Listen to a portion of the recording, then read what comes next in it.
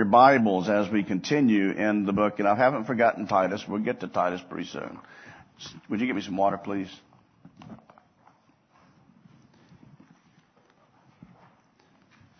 We'll be one more Sunday in Hebrews because I want to preach this next verse that comes up.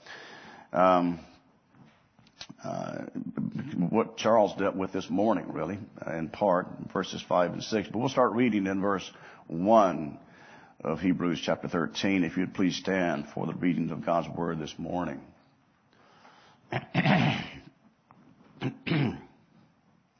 Let's hear the word of the Lord. Let brotherly love continue. Do not neglect to show hospitality to strangers, for thereby some have entertained angels unawares. Remember those who are in prison, as though in prison with them, and those who are mistreated, since you also are in the body. Let marriage be held in honor among all, and let the marriage bed be undefiled, for God will judge the sexually immoral and the adulterous. Keep your life free from the love of money, and be content with what you have, for he has said, I will never leave you nor forsake you. So we can confidently say, the Lord is my helper. I will not fear. What can man do to me? Please be seated. Let's go to prayer. Pray for me and pray for yourselves as you sit on the proclamation of God's Word this morning. Let's pray.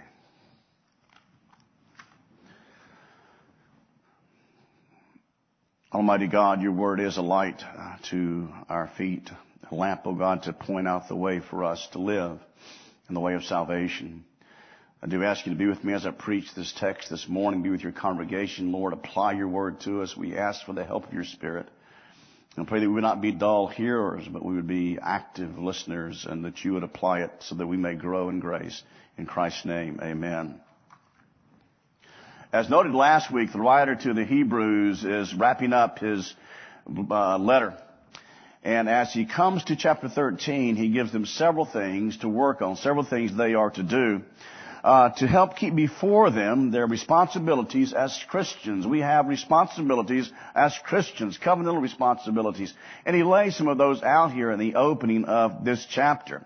And again, the central focus of the book of Hebrews is Christ is our great high priest. Not one who is an image of one to come, but the one who indeed was pictured as the one to come, the one who is the living one that makes intercession for us. And we have this great verse, a few verses over in chapter 4 of this book that should be so encouraging to us.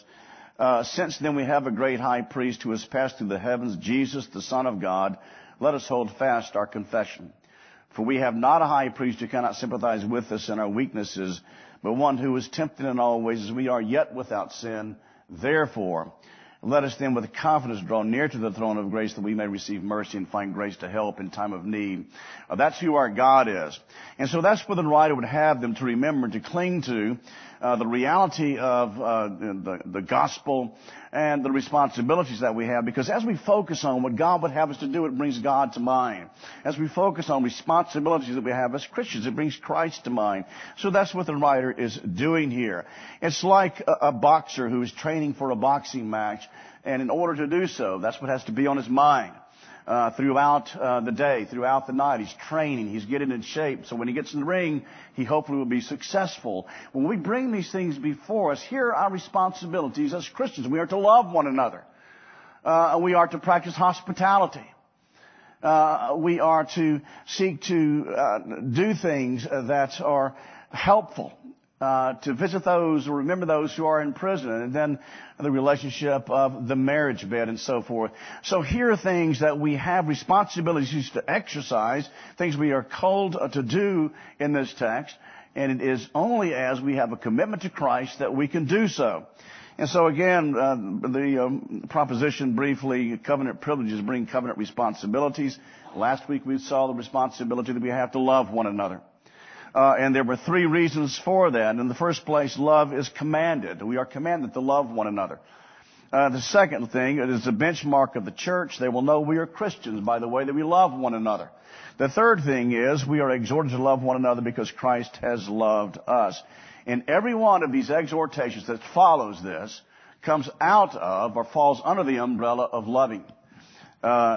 If you're going to entertain strangers, it is because out of love for them. If you're going to care about people in prison, it's out of love for them. If you're going to have a marriage that is pleasing to God, it is out of love that is done. So all of these fall out of under the head of loving one another. Well, the first thing then is we show love by practicing hospitality. Hospitality was essential back in the first century. You remember what's going on in the lives of these people. Some of them have lost their homes. Some of them don't have any way to make a living, anything they can do because of the persecution that is coming against them. If you read the book of Acts, you remember that they were holding everything in common so that what we have or what they possessed, they saw it as a means of helping those who were in need. If I may read from Acts chapter 2, verse 44, and all who believed were together and had all things in common. And they were selling their possessions and belongings and distributing the proceeds to all as any had need. Again, they considered themselves bound to meet the needs of others. We don't live in much of a needy society. Not much. We have a few people that end up having to have some help, have needs. But by and large, we pretty well get along. But we are still to practice hospitality, and we have opportunities to do so. We live in a city that has one of the biggest cancer hospitals in the world, one of the best cancer hospitals in the world. We have people that come here often for treatment. And what a great way to practice hospitality, to get to know those people. We have a great opportunity. We're so close to the medical center. To be able to help people and get to know people and get to love people that are here. I can't think of many things that would be more frightening than for you to have a test and the doctor to come back and say you're tested positive, you have cancer. I remember when Clay Nichols was diagnosed with it, he called me and told me that he was diagnosed positive for liver cancer. Well, what do people need at that point? Well, they need encouragement. They need to be loved on. They need to be prayed for. It is that you see them and help see them through it and by loving on them and by seeking to help take care of their needs. We are to do them good. Galatians 6, 9, and 10. And let us not grow weary of doing good, for in due season we will reap if we do not give up. So then, as we have opportunity, do good to everyone, but especially those of the household of faith. And again, in the first century, it was essential to practice hospitality because they were commanded to do so, and because practically there were needs that had to be met because they were simply suffering persecution, lost the things they had. Hard times can put people in a position of desperate need. These people were facing very, very difficult times. And it's the church's responsibility, it was the believer's responsibility to see to it that whatever needs they had were being met. Well, obviously, some of the Hebrews were not practicing hospitality. He says, don't forget, do not neglect to show hospitality. Why were they failing to do so? Well, perhaps their house was messy. And they just couldn't have people in because the house was just too messy to have people over. I don't get that one. I just don't get it. I've never seen anybody's house that messy. So that's one thing that people think, well, I just can't do it because my house is a wreck. Or maybe I just don't want to be bothered. You know, to have people over, it takes effort and you have to have your own conversations. You have people over that are sick, you got to care about them. And some people just don't want to do that. Or maybe they were afraid in the first century. These people lost what they had because they were committed to Christ. Rather than deny the faith, they suffered loss.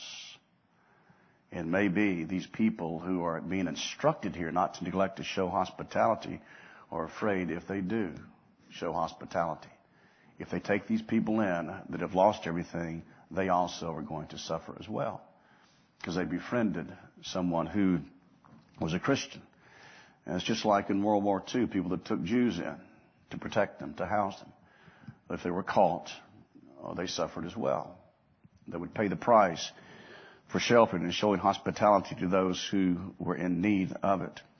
Well, Christian hospitality is a matter of loyalty to Christ and loyalty to our calling. Being hospitable is being biblical. Being hospitable is being biblical. Being biblical is being pleasing to God.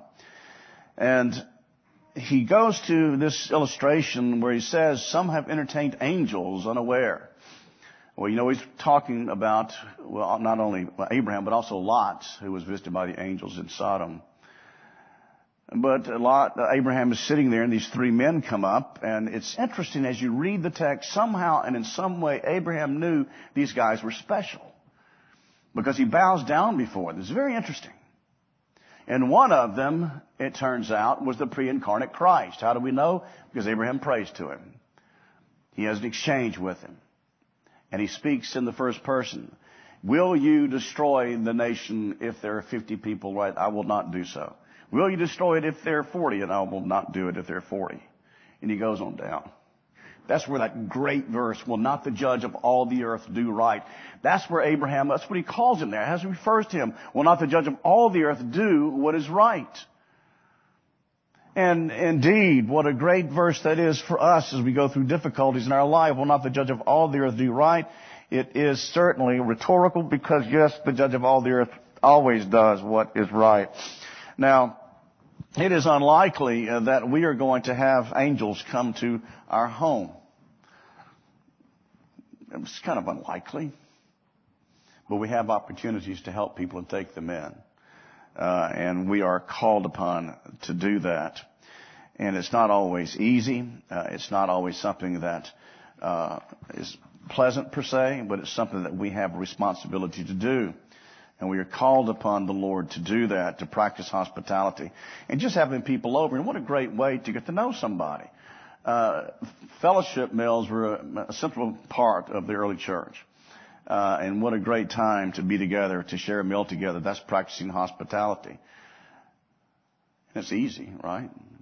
Open up a bag of bread and get some mayonnaise and make some sandwiches. That's how I would do it. My wife doesn't do it like that. She spends lots of time. Get everything just so. And I said, look, let's just buy some bread and get some mayonnaise and some bread on the table and meat. It'll be fine. Most everybody likes sandwiches, right? But no, she doesn't approach it like that. I guess there's something wrong with one of us. I'm not sure. Well, the second thing is that we, not simply are we to practice hospitality and show love in practicing hospitality, opening up our homes to those in need, giving meals and so forth, but we are to show it by remembering those who are in prison, are being mistreated. Chuck Colson, who developed the prison ministry, developed it because he went to prison.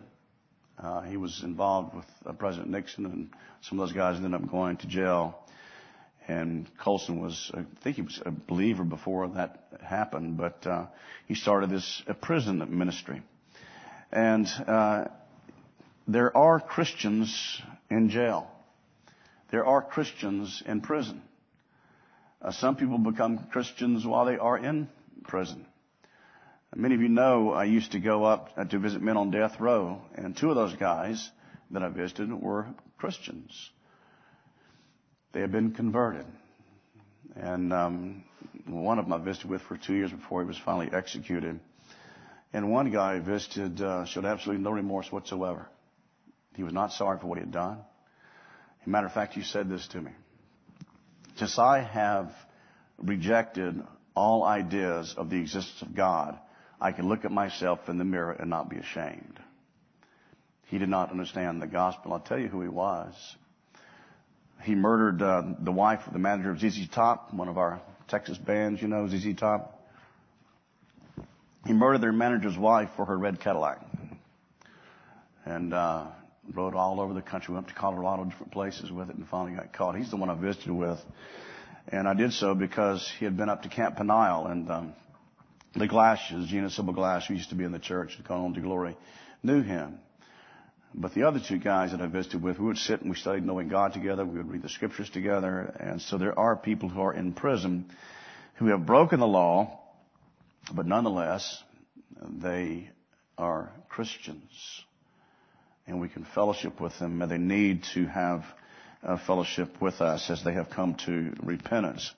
But here, in this case, it seems like those who are in prison are those who are in prison simply because they are believers. He says, remember those who are in prison as though in prison with them, and those who are mistreated, since you also are in the body. So you've got people that are in jail because of being committed to Christ and serving the Lord Jesus Christ, and he wants them to remember them. Well, how do they do that? Do they simply think fondly of them, think as pleasant thoughts about them? It's much more practical than that. That as they are able to be involved in their lives, as they are able to give assistance to them and to help them. They are to remember those who are in prison, and those who are mistreated for the cause of the gospel. In our Sunday school lesson this morning, the Apostle Paul he leaves Malta, and he goes to an area where there are Christians. And they somehow know that Paul is coming, and talks about Paul seeing them. You know, Paul's a prisoner, remember? And it talks about how he was encouraged by seeing these believers. Well, people who are mistreated, people who are in need, can be encouraged by our presence and by our visiting with them and by our being with them. The last thing is a Christian's responsibility to practice sexual propriety, and love is shown in that. He says in the first place, marriage is to be held in honor among all people. Oh, what is going on here? He deals with a couple of problems in the early church. The first thing is asceticism had worked its way into the church, and there were people who advocated extreme asceticism, strict self-denial. And it was a measure of personal spiritual holiness.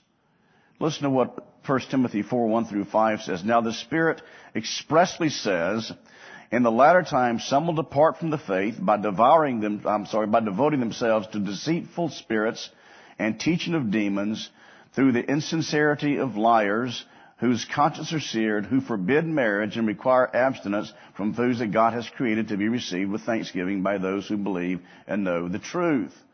So they are forbidding marriage. And why is that? Well, again, because of a certain view that marriage was really improper. In the post-apostolic years, there was a point in history when the virginity was looked at as being very, very spiritual. And so the monastic movement started, and people shut themselves away. Well, that's an improper view of marriage. So what the writer here is saying, let marriage be held in high regard by everyone. Why? Marriage came by chance, right? Who performed the first marriage? God did. Marriage is to be held in honor among all because God is the one who is behind it. It was given for the good of man. It was created before the fall, not after the fall. And it is for the good of man, and men and women are suitable for one another. Marriage is to be between one man and one woman. One man and one woman. Let marriage be held in high esteem by all. So that not to think that there is something inferior about someone who is married. And where these thoughts came from, I do not know, but that is a part of the history of the church in the first century. But there is another problem. Sexual expressions are to be congruent with biblical teaching. Sexual expressions are to be congruent with biblical teaching. Now, what does that mean? Well, God has given us guidelines for sexual expression. He mentions two things here. Marriage bed to be undefiled. God will judge the sexually immoral and the adulterous. The sexually immoral is fornication. Those who have relations apart from being married. God doesn't like that. God does not approve of that. We have natural urges that God gives to us, but they are to be expressed in the way that He has designed. So the first thing he forbids here is that of the sexually immoral, what would be fornication. The second thing is adultery. That is forbidden by this as well. And it's interesting, he says here that he will judge the adulterer. How? How will God judge the adulterer? You remember in Romans chapter 1, where it says God gave them over to do those things that shouldn't be done. He can do the same thing in that. If you want to live that way, He'll let you loose, and let you do that, and then mess up your marriage and mess up your life. So it says God will judge the adulterer. He was also judge the sexually immoral. So sexuality is a great gift that God has given to us that is to be enjoyed within the confines of marriage and not apart from that. And it is that we are to love our wives as Christ loved the church, and the wife is to love and respect the husband, to be submissive to him. There's the guidelines for us that Paul gives to us in the book of Ephesians. But what about love killers? What do I mean about love killers? Things that can destroy people's love for one another. I remember Jeff Thomas was speaking at a conference. And he talked about these marriage seminars and how people go to these marriage seminars to try to help their marriage. Jeff Thomas says the simple matter is they don't love one another anymore. They have fallen out of love. What are some marriage killers that we would have to be aware of and look out for? Well, one thing, if you have a volatile temper and you unleash that temper on your spouse, it's hurtful. It's hurtful to the marriage. It's hurtful to the relationship. And when people are angry, they're brutish to me. And people just go nuts. They get so mad. They're brutish when they get that angry. And they'll say things that are hurtful. They'll say things that they should not have said. And when you have two people that have tempers that are married together, that is a recipe for disaster.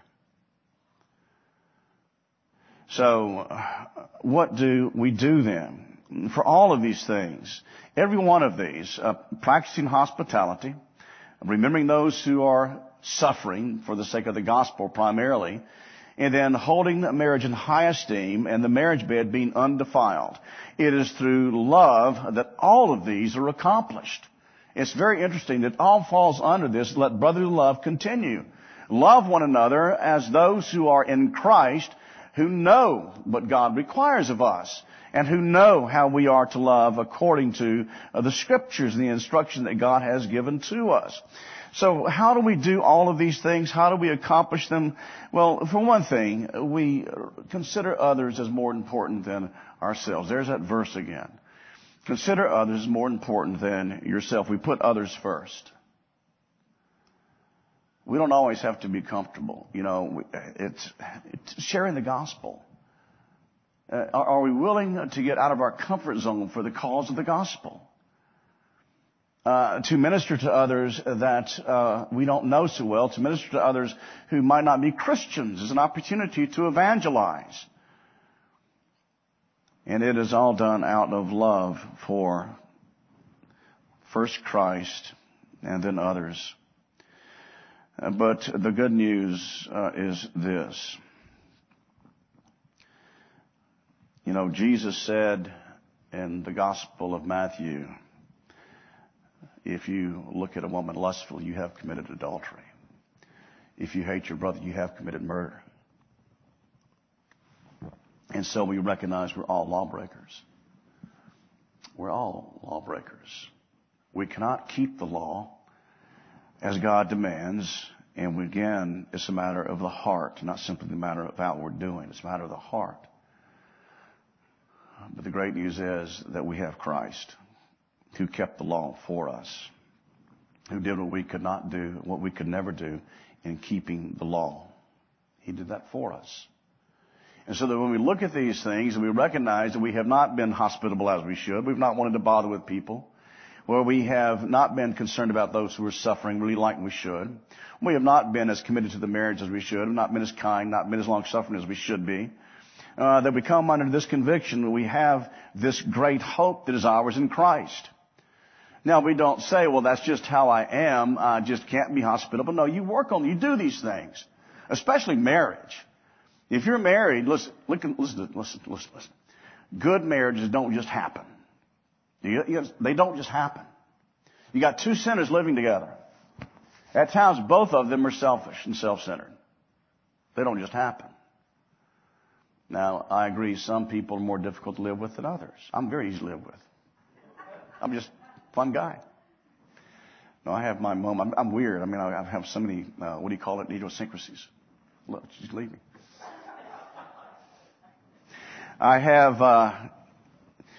We all have things that can irritate other people, but we overlook those because we love one another. And we realize the husband you have, the wife you have, is there by God's design. He gave you one another. And He doesn't make mistakes. God does not make mistakes.